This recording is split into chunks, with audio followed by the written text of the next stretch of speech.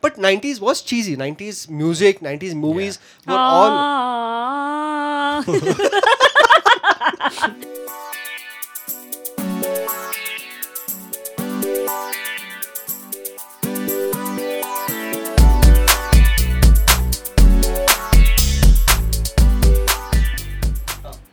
Okay, good ladies and gentlemen, hello. We are we are at the brink of a brand new episode of Pop Gear, a somewhat regular podcast on things that we find valuable and not so valuable and downright awful. So, as usual, we have four of us here today. I'm Amulya. I'm Sohan. I'm Sai. And I'm Suraj. So, this week we're talking about a very, very particular topic that's very close to our hearts, and it's called guilty indulgences. Clarifying what guilty indulgence is about. These are not necessarily things that will enrich your. It's not like reading James Joyce. It's not that. It's not an endeavor that will enrich your intellectual abilities in any way, which is why we're talking about. First of all, we're making a podcast on pop culture. Pop culture is not necessarily terrible, but then it can be terrible. So we're exploring those outer edges of pop culture today. So here, this is the first time maybe that closet rom-com watching boys, chick flick watching boys will come out and then have very strong points of view of what it is that they love about rom-coms. We'll have some, let's just say some very bad taste in music being displayed. Also, we will be talking about really old people who shouldn't be acting at all. But, well, they are, and how that's a wonderful thing to watch. And we'll also be talking about some subcultures that are still under the, what shall we say, under garb, I guess. So, yeah, all that and more on this episode. First up, we have Sai talking about, let's just say, the disaster of a rom-com called Love Actually. So, go for it, Sai. Present your case. There was an article in The Guardian called What Killed the Rom-Com? It was Love Actually. Yes. Right? By Hadley Freeman. Oh, that's not even clickbait. It's like the answers right there. They're like a TLDR. Yeah, totally. And to be very honest, right? The article is in the headline, right? There's nothing much in the explanation that she gives as to why she hates Love Actually, except No, for there's a lot that she says. And there are she pertinent does, points. but We'll come to that. Yeah. We'll come to that, right? But she's wrong. My point is that, 90s was a great period for romantic movies because it had great movies like Notting Hill, Four Weddings and a Funeral, Pretty Woman, my favorite, While You Were Sleeping, and then One Fine Day. Romantic films which might have a lot of illogical, irrational, non-commonsensical plots. Stories, Yeah, huh. but and they're all things that you would have seen in other movies, but Bridget Jones and whatnot. exactly, right? Bridget Jones a little more closer to the next decade, but my point is Love Actually was really a sort of a tribute to that era of movies where you had really good old school values and family friendly love Really stories. good. Yeah. Okay, you mean like hackneyed guy gets girl, guy enforces himself on girl, guy doesn't Hey, old even school know values. the language. Very old school values, right? Yeah. All of the above. All of the above. Do you think? No. But in 2003, I mean, when the movie was released, right, it wasn't the era of so-called this whole Wokeness. feminism wave that's going on currently. Don't say that, bro. No, seriously, I'm saying it was in a period where things were nicer, right? I just have a feeling our podcast will be set on fire after this. But yeah, go on. Yeah, it wasn't the era of ladiesfinger.com and, where you had... Oh, shots fired. I mean, the things were much more nicer and, So obviously there are 12 stories in it, which we all know are one too many. Right? Or that- like 11 too many. yeah. And in fact, there's one story in it, which is the Martin Freeman one. Before Martin Freeman became famous as... Watson. Yeah, as Watson or Hobbit, right? But it was actually one of the better stories in the entire lot, right? But I think the biggest criticism of Love Actually is the fact that it's highly sexist in many of his stories. It The hasn't second, aged well at all. Yeah. it definitely hasn't aged well, and like I said, it needs to be seen from a certain context of time, right? So, Pretty Woman, for example, is a movie that you might Totally barf on right now. but it's a lovely movie, right? I think all of us have rented it on VHS and Dude, whatever. I still have a VCD of it lying at Yeah. home, man. And it's not even my copy, it's somebody else's. It's just there.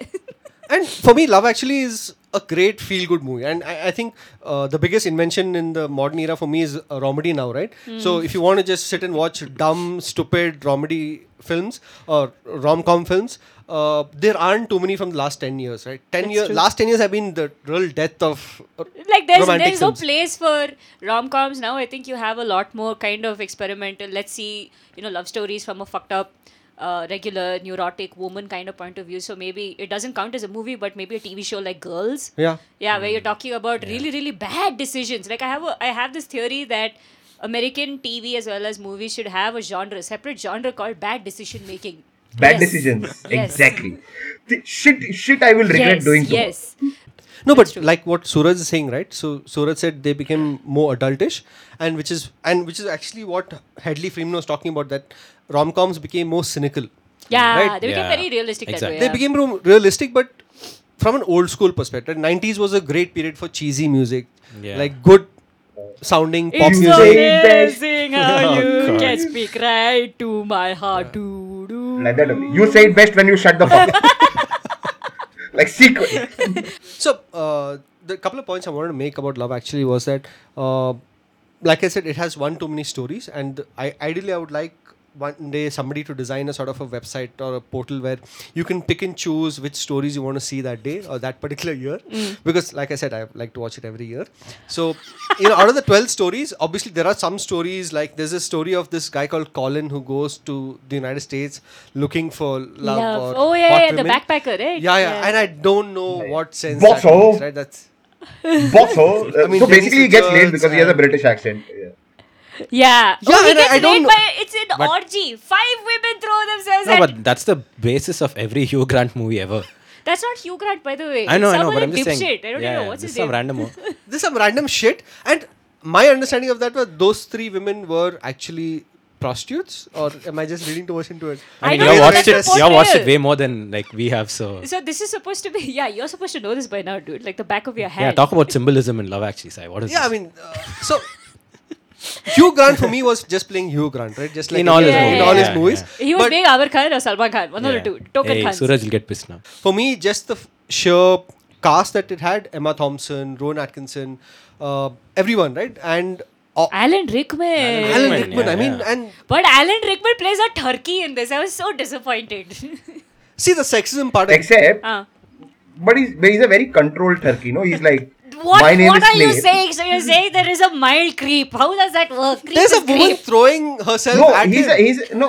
he's a very Alan Rickman creep. Like he's like, look, I want to get into your pants, but very deliberately. I but want very to slither in deliberately. your pants. Yeah.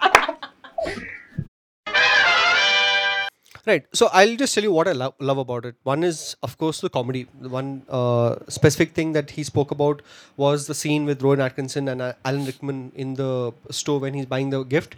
There are other scenes, like very tragic scenes, right? One with Emma Thompson when she finds out her husband Oh, is that cheating, is- that was a and she goes back heartbreaking into her scene. room, and there's no dialogue, there's no exaggerated emotion. She's just sitting there and trying to control her emotions. Really beautiful scenes, right? And then of course there's a comedy of Hugh Grant. There's a little bit of uplifting emotion where he stands up as a British Prime Minister, which at that point of time, right, 2003, when you had Tony Blair, George Bush, you had the whole American, Yeah. bullying behavior going on, and you really felt that. I mean, for me, actually, that's the most uplifting moment of that film, where Hugh Grant gives that beautiful speech where he talks of Harry Potter, David Beckham. It's cheesy, right? But 90s was cheesy. 90s music, 90s movies were all... Aww.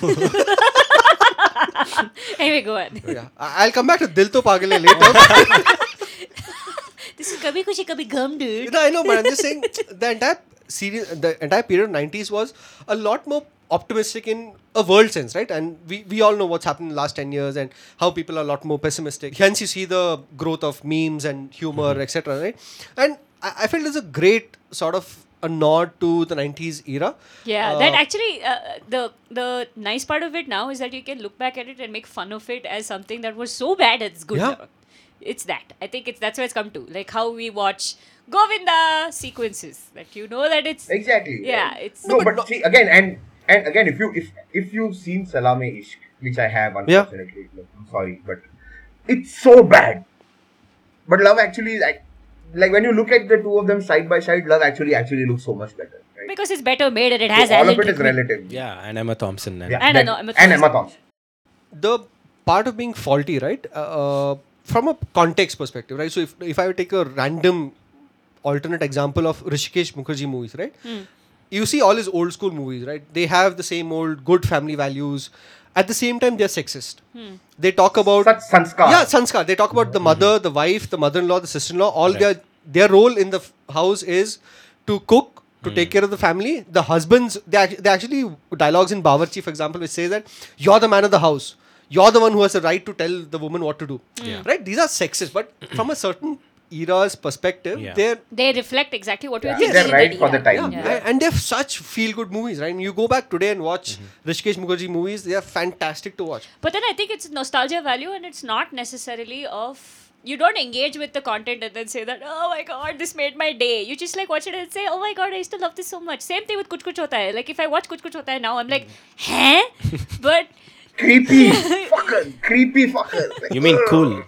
yeah, cool. The school principal hitting on Yeah. Yeah, so that's like ew. No, but still, anyway, you watch it and you're like, oh my god, I've watched this movie so many times. I Yeah. know all the songs by heart. It's kind of ironic. I think to take it seriously beyond that,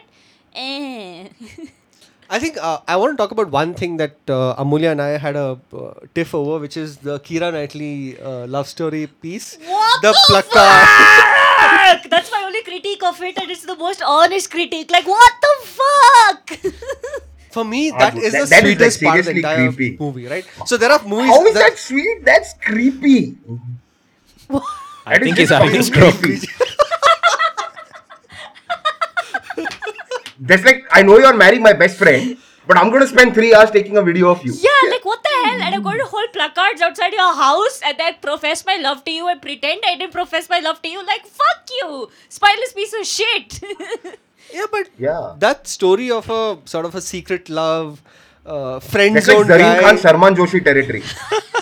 right? So I thought it was very sweet. I thought that's a very iconic proposal scene from our generation. How right? is it a proposal scene, bro? I mean, It's basically, I love you, but you're married to my best So friend. I will fuck but you fuck at a him. different chance per dance. Kill him off, then I'll come do for you. so I'm the good guy. I'm hurting inside. I mean, these are. Why did he say it before he got married? See, there's no logic to it. I mean, let's not apply logic to No, romantic film. Curtis, this is your fault. Your fault, fucker. You didn't do research. You have made a lifetime of bad decisions. You belong in American cinema, not in British. And then coming to our, I think, universally accepted favorite story in the entire movie is Bill Nighy's story, where he's the guy who's the cliche of every rock star that's ever lived, and Oh yeah, that was Yeah. a great scene. Yeah, Yeah, yeah. And yeah. he strikes a friendship. Yeah. and he strikes a friendship with his manager. I think that was the second favorite one after Emma Thompson getting dubbed. Yeah. Yeah. I also like it because he poops on blue. yeah, he says we all have short pricks or something like little Yeah. pricks. No, but it's amazing One that there is love. something, at least like when they're talking about love. Another problem with Love, actually, the movie, is that it is so fucking unidimensional about how it explores love.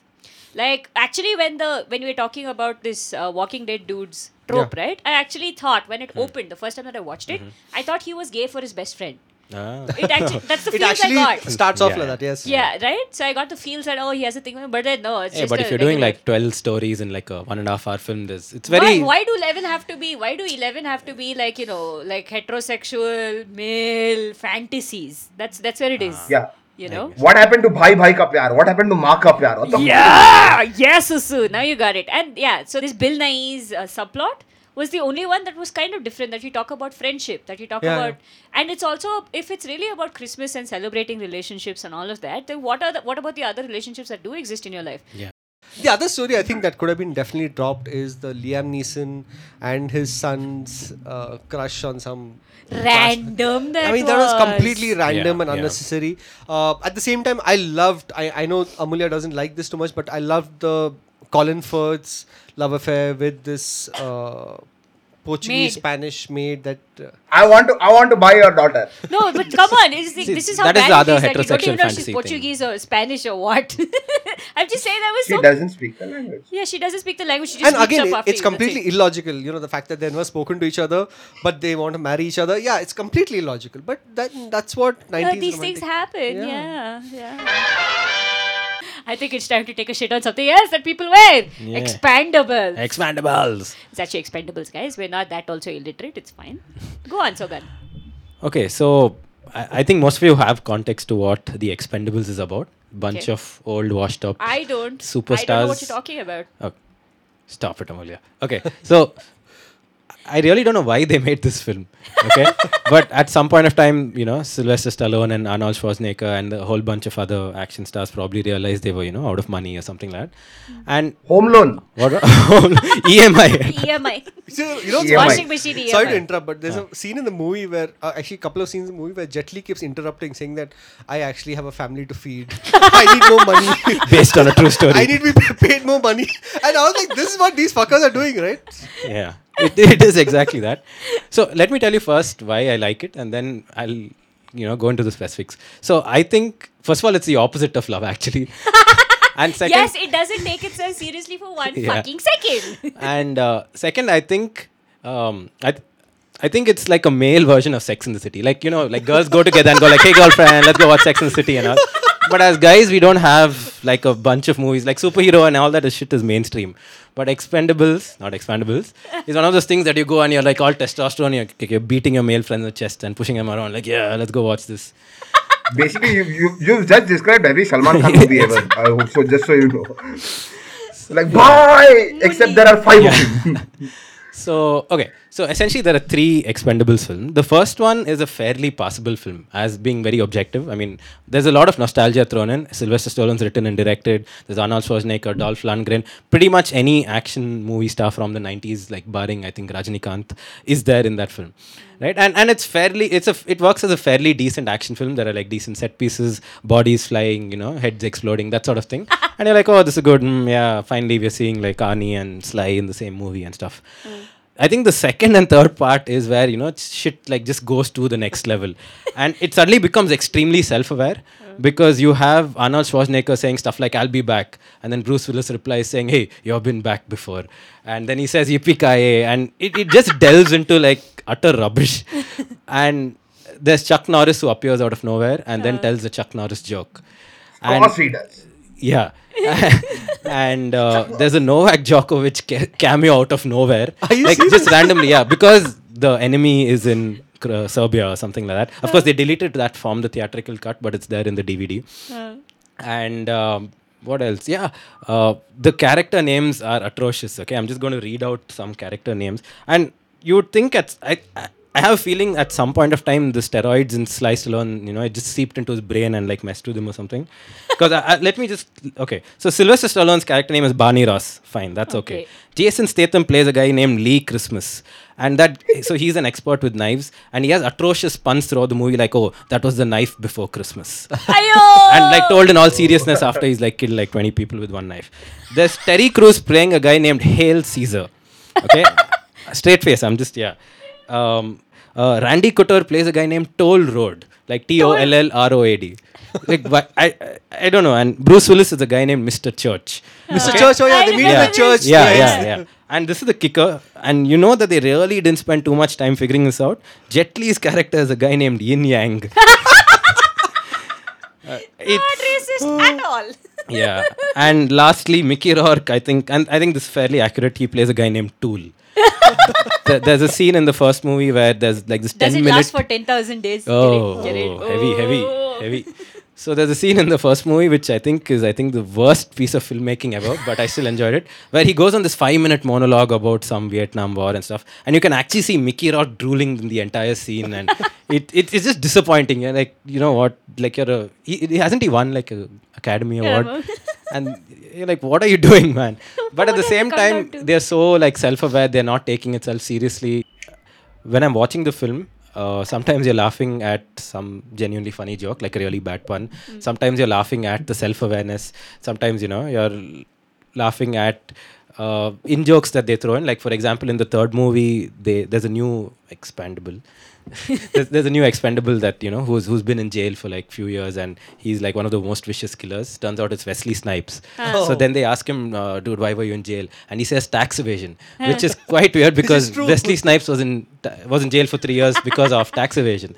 So they've actually thrown in all this Real stuff life, and the action is like so over the top, it kind of gets funny. Like for instance, Sylvester Stallone I think kills like an entire country's population with a single pistol, and he's just running. You can see his man boobs like in slow motion, like, and yeah, I think these guys just blinded by the his man boobs, and he's like killing people, and there are like heads flying everywhere and like legs breaking and stuff like that. So it's a lot of fun. I think it's damn stupid. It's pointless. But it's a lot of fun, and I really like it. Sai spoke about Love Actually and 90s nostalgia. This movie is all about 90s nostalgia, right? It's a throwback to all the yeah, action flicks that we watched back then. Yeah. So the thing is, I think why people our age, like people born in the late 80s and stuff, it was very tough to watch, like say a Terminator 2 or a Die Hard. You used to sneak in, like try and watch it when your parents were asleep. Watch like bits of it on Star Movies and stuff, and it was completely exhilarating, like seeing Arnold Schwarzenegger doing his stunts in Terminator 2. So it's a throwback to that entire era a little bit, and then it kind of goes on to its own tangent where it so becomes as an self-aware. idea, right? So Yeah. Expendables works as a brilliant idea. Like somebody came into a room and said, you know what, today I have an idea. Yeah, here's, Let's take my get money. Bruce Willis, Sylvester Stallone, Arnold Schwarzenegger, all of them in one movie, Yeah. and make it about some Random ex- Doesn't mercenaries. matter. Doesn't matter. Yeah. As an idea, it works very well, but finally the execution, they all look so old, Yeah. and they're trying so hard with the whole bromance bullshit. Yeah. That Mickey Rourke scene, right? That's a shittiest scene in the world. Ever. Right? So Mickey Rourke is a tattoo artist who's trying to talk about this one time we were in Yeah. Vietnam, and there was this woman dying, and I let her die. I was just so out of emotion, and such bullshit. And he's drooling while saying that. Yeah, and this whole throwback, right? Even the jokes are so trying hard, right? Yeah. There's a scene Try where hard. Arnold Schwarzenegger comes into With a vengeance. They should have just called it Try Hard with a Vengeance. Yeah. With a vengeance, yeah. Arnold Schwarzenegger walks out of a deal, Yeah. and Stallone tries to be funny by saying, he wants to be the American president or something. Yeah, like yeah, that. yeah. Like some really bad in joke where you're trying to be. Dude, but my And there's favorite. so who's next? Rambo? And yeah. Yeah, my favorite Expendables joke is that they named Jean-Claude Van Damme villain in the second movie. Yeah, villain. Yeah, His name is Jean Villain. No, but I think that this movie, the only reason why I think I'd still give it some kind of props to watch it again is because it's bad. It's just it's time pass. Yeah. It is time pass. It's like it's just a bunch of guys who kind of got together and they're like, yeah, let's just have some fun. I mean, we miss making movies. Nobody wants to look at us anymore. We're a Yeah. bunch of aged people. We can't do these same roles that we're like, I can't do this anymore. Get down, everyone. You can't do that anymore, right? So let's just try it one last time, just for the sake of it, So yeah. And why aren't you picking on the sexism in this movie then? Because it's like Because there's one hot woman It's really- whose only job is to be hot. She's a lampshade. Yeah, Yes, she can be replaced by a lampshade for Yeah. sure. But the thing is that they know it. They know it. They're aware of it. It's not like in Love Actually. It's completely unintended. Yeah. It's innocent of it. It's like, but I am a hurt lover boy. Like she's married someone else. I'm entitled to her love. I can stand outside her window with placards. It's perfectly fine. that it's Yeah. like there's no awareness about that writing at all. Here they're like, yeah, I have just cast Ronda Rousey. Come on, Yes. baby, bring those muscles and the boobies. This is beautiful. Yeah. Yeah. These two guys land in an exotic South American country which is run by a dictator, and the first person they meet is a exotic hot South Amazonian American girl babe. Yeah, yeah. who's No. there to help Help them them out, out, yeah. but Damsel she has in a heart, distress, and then yeah. he comes back all the way to the country Just to to save save her, her. But they Wouldn't know you this is say? stupid. They Yeah, know they this know is it, like, yeah. they're throwing back to an era where they got away with making shit like this very seriously and they're sitting on millions, based on that. They have Yeah. empires based on this. Get down. Get down again. Get to the chopper!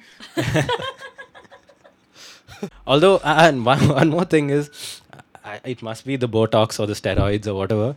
I didn't understand a word Sylvester Stallone said in He any of slurs the so three much. movies. Yeah. Like he's like, Thank God yeah. for Netflix and subtitles. Yeah, yeah. I think this is the dialogue. Yeah. So, Dude, actually, you should make fun of him. You don't know if he's had a Adrian. stroke. You don't maybe, know. maybe, yeah. He might have had a stroke. Yeah. And you can tell, I think, I'm not sure if it was the second or the third film, you can tell that he probably, couldn't write anything for Jet Li's character in the movie. So in they the just first gave scene, he just jumps out of an helicopter. He's like, oh, I gotta go by. Like, GTG, BRB. He goes, and then in the last scene, he's back again. Okay, so talking about inclusivity and fun fact, turns out there is an Expendables that's coming featuring only women's. Yes. We don't know what the status of it is. Apparently, Development hell Yes, right now. Yeah. Yes, that's where it is in limbo, far away, death, max. But yeah, speaking of inclusivity in cinema, or at least in pop culture in general. How many of you guys have been watching RuPaul's Drag Race? Not me. Crickets. Cricket, sir. All of you guys are hopeless. Okay. RuPaul is a renowned drag queen. Right. Probably one of the first and most famous drag queen faces to actually put the culture of drag queens on, the map in general. So there's a reality show that he runs called RuPaul's Drag Race. So it's full of cheesy puns. It's super it's a reality show in that there's a lot of elimination rounds and so much drama. Contestants and blah. Of course. bitching Close-up about shots each other. and- Close-up shots and Contestants, oh, I my hate God. that shot. Oh my yeah, God. and then throwing shade at each Yeah. other and all that. And the kind of vocabulary also that exists in drag culture is something that actually percolates into our everyday life. So the kind of stuff that we say, like for example, throwing throwing shade. shade, exactly. Throwing shade is something that actually comes from drag culture. Oh, really? Yeah. So yeah, fun fact. You won't believe who was one of the biggest fans of RuPaul in the past. Kurt Cobain. Oh. Yeah. So actually, that's how old. that old? Yeah. RuPaul is like super fucking old. I remember first seeing RuPaul when I was mildly scandalized, but I used to come back from school and watch Hollywood Squares. Yeah. And RuPaul was on the show, and I was obviously in school, and So literally, RuPaul yeah. actually kind of shot to fame for making a lot of music videos. So that's where his journey started. Directing them. No, he used to feature in them. He sings as well. Oh. So this is the amazing thing and positive thing about this TV show, that it's not about just how you look. It's also in addition. So drag queens are famous not just for putting on that costume and being extravagant and blah, but also for being talented. Right. So you have to be performance. You have to be camp. You have to be comedians. Right. You have to have a sense of timing and blah. Grounding it to comparison culture or whatever here. That even Kapil Sharma tries drag sometimes, but then he tries it in a negative kind of light. Yeah. Like Yeah. you do drag as a thing of making fun of people and Exactly. then saying that, oh, look at me, I'm in drag. It's not that. So, have you watched this documentary called Paris is Burning? It's about how in the States particularly, there were these houses that used to exist, like sort of like halfway houses, where kids who wanted to play drag, who were still exploring, they don't belong to cisgender sort of classifications, and generally they were curious about drag. They needed a safe space to go and express themselves. So they'd go dress up and kind of like perform for each other. So these were called houses. Oh. So they were actually legit houses called House of Extravaganza, House of La Bella. So each of these like different titles, and they all had people at the helm called mothers. Like how you have in brothels, you have Yeah. bad Yeah. comparison. Madams. Yeah, like how you have madams, but that's different. But here, it's like there are mothers, and she takes care of her children. That she protects. So you subscribe to a house. You're part of that house. You come there, and you can just totally let your freak flag fly. Like anything goes. So you can do. They do like fashion shows for each other. These kids, they can't usually afford kind of stuff, cosmetics or costumes or any of that. So they'd go steal. They'd come here, try on clothes, put on makeup, and you like walk the ramp for each other, sing for each other, do lip sync and all of that. So RuPaul's Drag Race kind of follows that sort of house culture. Okay. So it's like it's a place where everything is acceptable, whatever it is. So he gives you a theme, Okay. and you can do whatever you want with it. So it's like a creative expression. Anything goes, really. Like you can. They are so upfront about the kind of clothes they're wearing or how they have enhanced themselves. Like where they've stuffed their boobs, they've tucked their penises somewhere, and they actually make comments also about that that the tuck is not working very well and blah. And Technical stuff. these very very technical stuff, and it is such a tribute and a half to how complex it is to do drag. It's not easy to do drag. Like people, the way that we ridicule it, especially in our culture, is to say that "Ye kya hai, chapka hai," that exactly. that sort of thing. Yeah. It's not that. You meet it with so much respect because you see the amount of work that these people work as cosmeticians and stuff, right? Right. Like even if you've had a casual look at Instagram videos, you see all these things of contouring and everything. These dudes have been doing it forever, And the way they put on fake eyelashes, the way they put their costumes together, they hand sew their costumes. They make their costumes for whatever, and they're judged on that, as well as each of these episodes in the show. They have different kind of challenges and tasks and stuff. So you have to get together and write a kind of camp, rompy version of Shakespeare. Because the whole part where she spoke about kids going to houses, right? It reminded me of Bombay Talkies. Huh? Exactly. Yeah, I was even thinking exactly the same that. thing. So there's a story in Bombay Talkies called Sheila Ki Jawani, Yeah. which is made by Zoya Akhtar. Zoya It's Akhtar. about a 12-year-old boy who's sort of exploring his sexuality, right? And he goes and meets a lot of his friends, and then Yeah, they he- perform at. He dresses up Yeah, as... he dresses up as a woman and performs in this particular house that is sort of secretive. That's exactly what I was thinking Yeah. of too. Yeah. But then you need to know that drag culture is not necessarily an expression of sexuality. You can be a completely. You don't have to be a transgender to be a drag queen. You could identify completely as man, Okay. and you could be a drag queen as well. So this is about putting up a persona. It's a full-time job. You have to treat it like a full-time job. It's a persona that you put up. It's something you step into something else. It doesn't reflect on whether you identify as a different gender or not, as your assigned gender or not. And the reason why I'm actually slotting this as a guilty pleasure is it's actually not a guilty pleasure because it's eye-opening. But it's eye-opening when you do a little bit of research. But if you just consume it as a reality TV show, the kind of stuff that we're usually fed, like a Big Boss or any of those, you see in those TV shows, it's about just internal politics and drama and blah. This is a positive spin on what a reality show could be. So here it's a lot more empowering a story because these are people who have continually been subjugated to ridicule, to abuse. The stories that you hear about these people are really sad when they do those background whatevers. Sure, they do have like melodramatic moments where that sad maudlin music will play in the background and they'll be like, yeah, I was 16 years old when I discovered that I wanted to do this and I come from a really Catholic household. All of that is there. Right. But when you come onto this TV show, it's only about how good a drag queen you are. So it's a little like maybe Voice or something, where it is about the talent.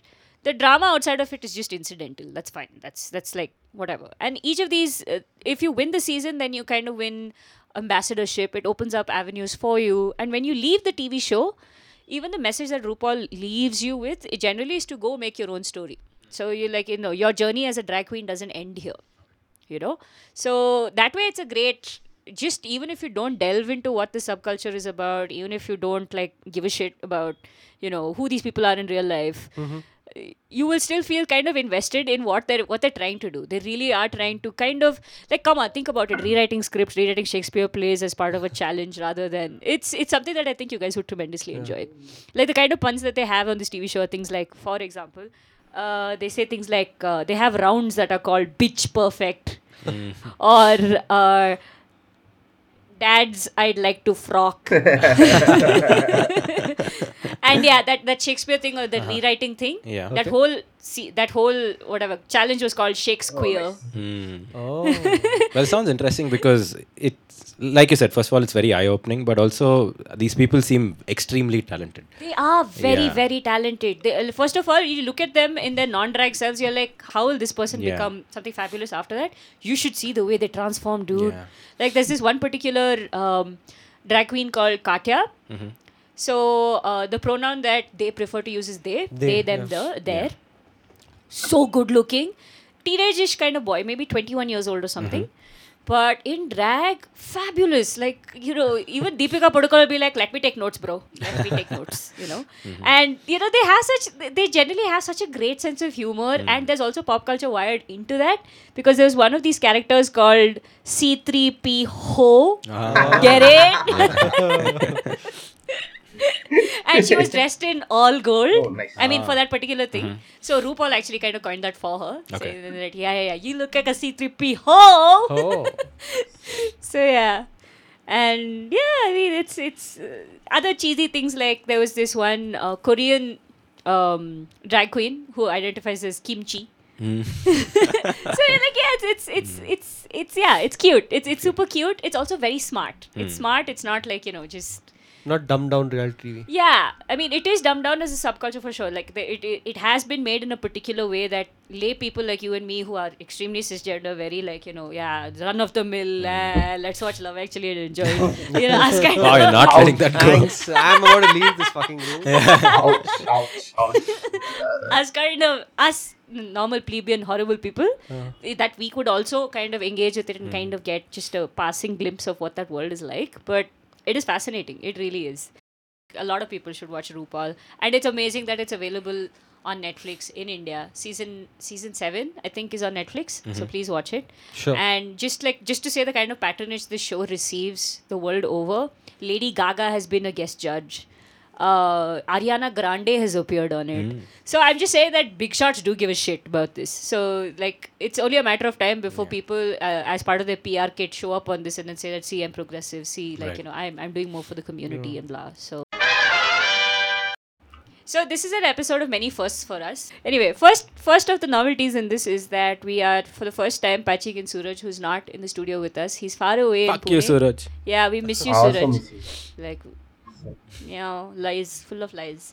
So we're patching in Suraj and we're trying this for the first time remotely. That's the first novelty. Second, we are woke as fuck in this episode. Like, so fucking woke. Woke means we are vocalists today. Yeah.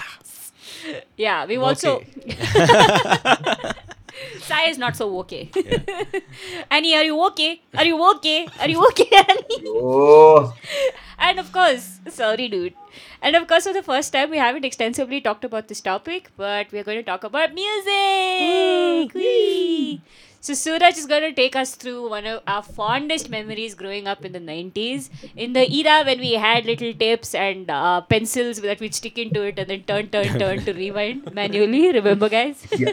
So yeah, take it away, Suraj. So one of the things what I wanted to talk about today was this little compilation set of albums that used to come out.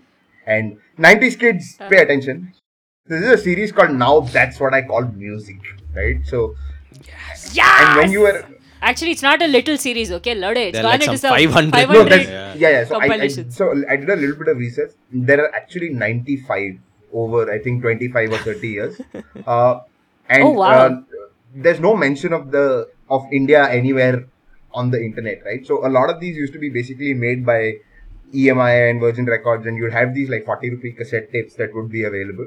And it was also a fun way to get introduced to some new music. Remember, back in the day, this is when Channel V was just starting out, MTV was just starting out, and it was your first introduction to things like Peter Andre and Whitfield and Goldie and Sexy Massive eyes.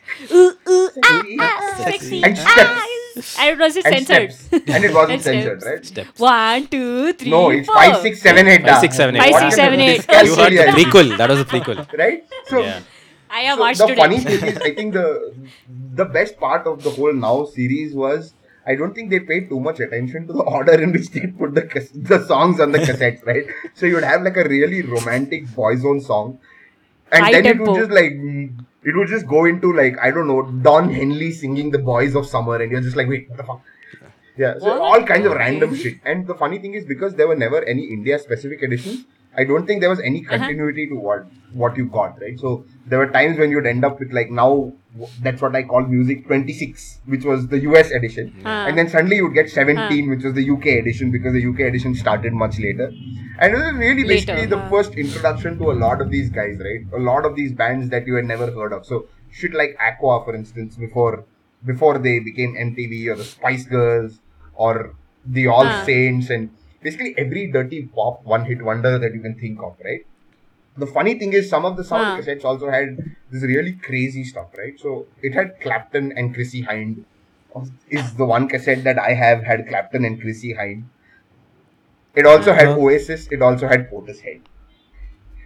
What? Portishead. Portishead was on Wow. Now. Portishead. Glory Box was. Yeah. I first heard Glory Box on Now. Oh. That's what I call music.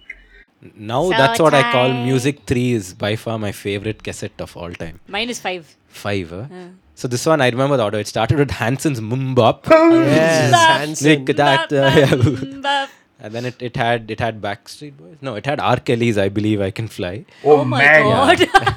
Okay, and funny story. So, and slight deviation here. Has anyone watched Unbreakable Kimmy Schmidt? I have, yeah. Yeah. So season 2, episode 9. One of my That's so specific. no. So one of my favorite est moments of the show. Basically, they are living and they're quite poor, right? Yeah. She lives with Titus. They're quite poor. So they find this series of tapes. I think I'm not sure called. Now that's what sounds like music, right? and it has songs like "I'm Walking on Moonshine," and the whole episode ends with. and a rendition, quote unquote, of I Believe I Can Fly called I'm Convinced I Can Swim. and it's by Art Smelly apparently. And the lyrics go, I'm convinced I can swim, really hope that I had a fin or some shit like that. And yeah, please watch that show.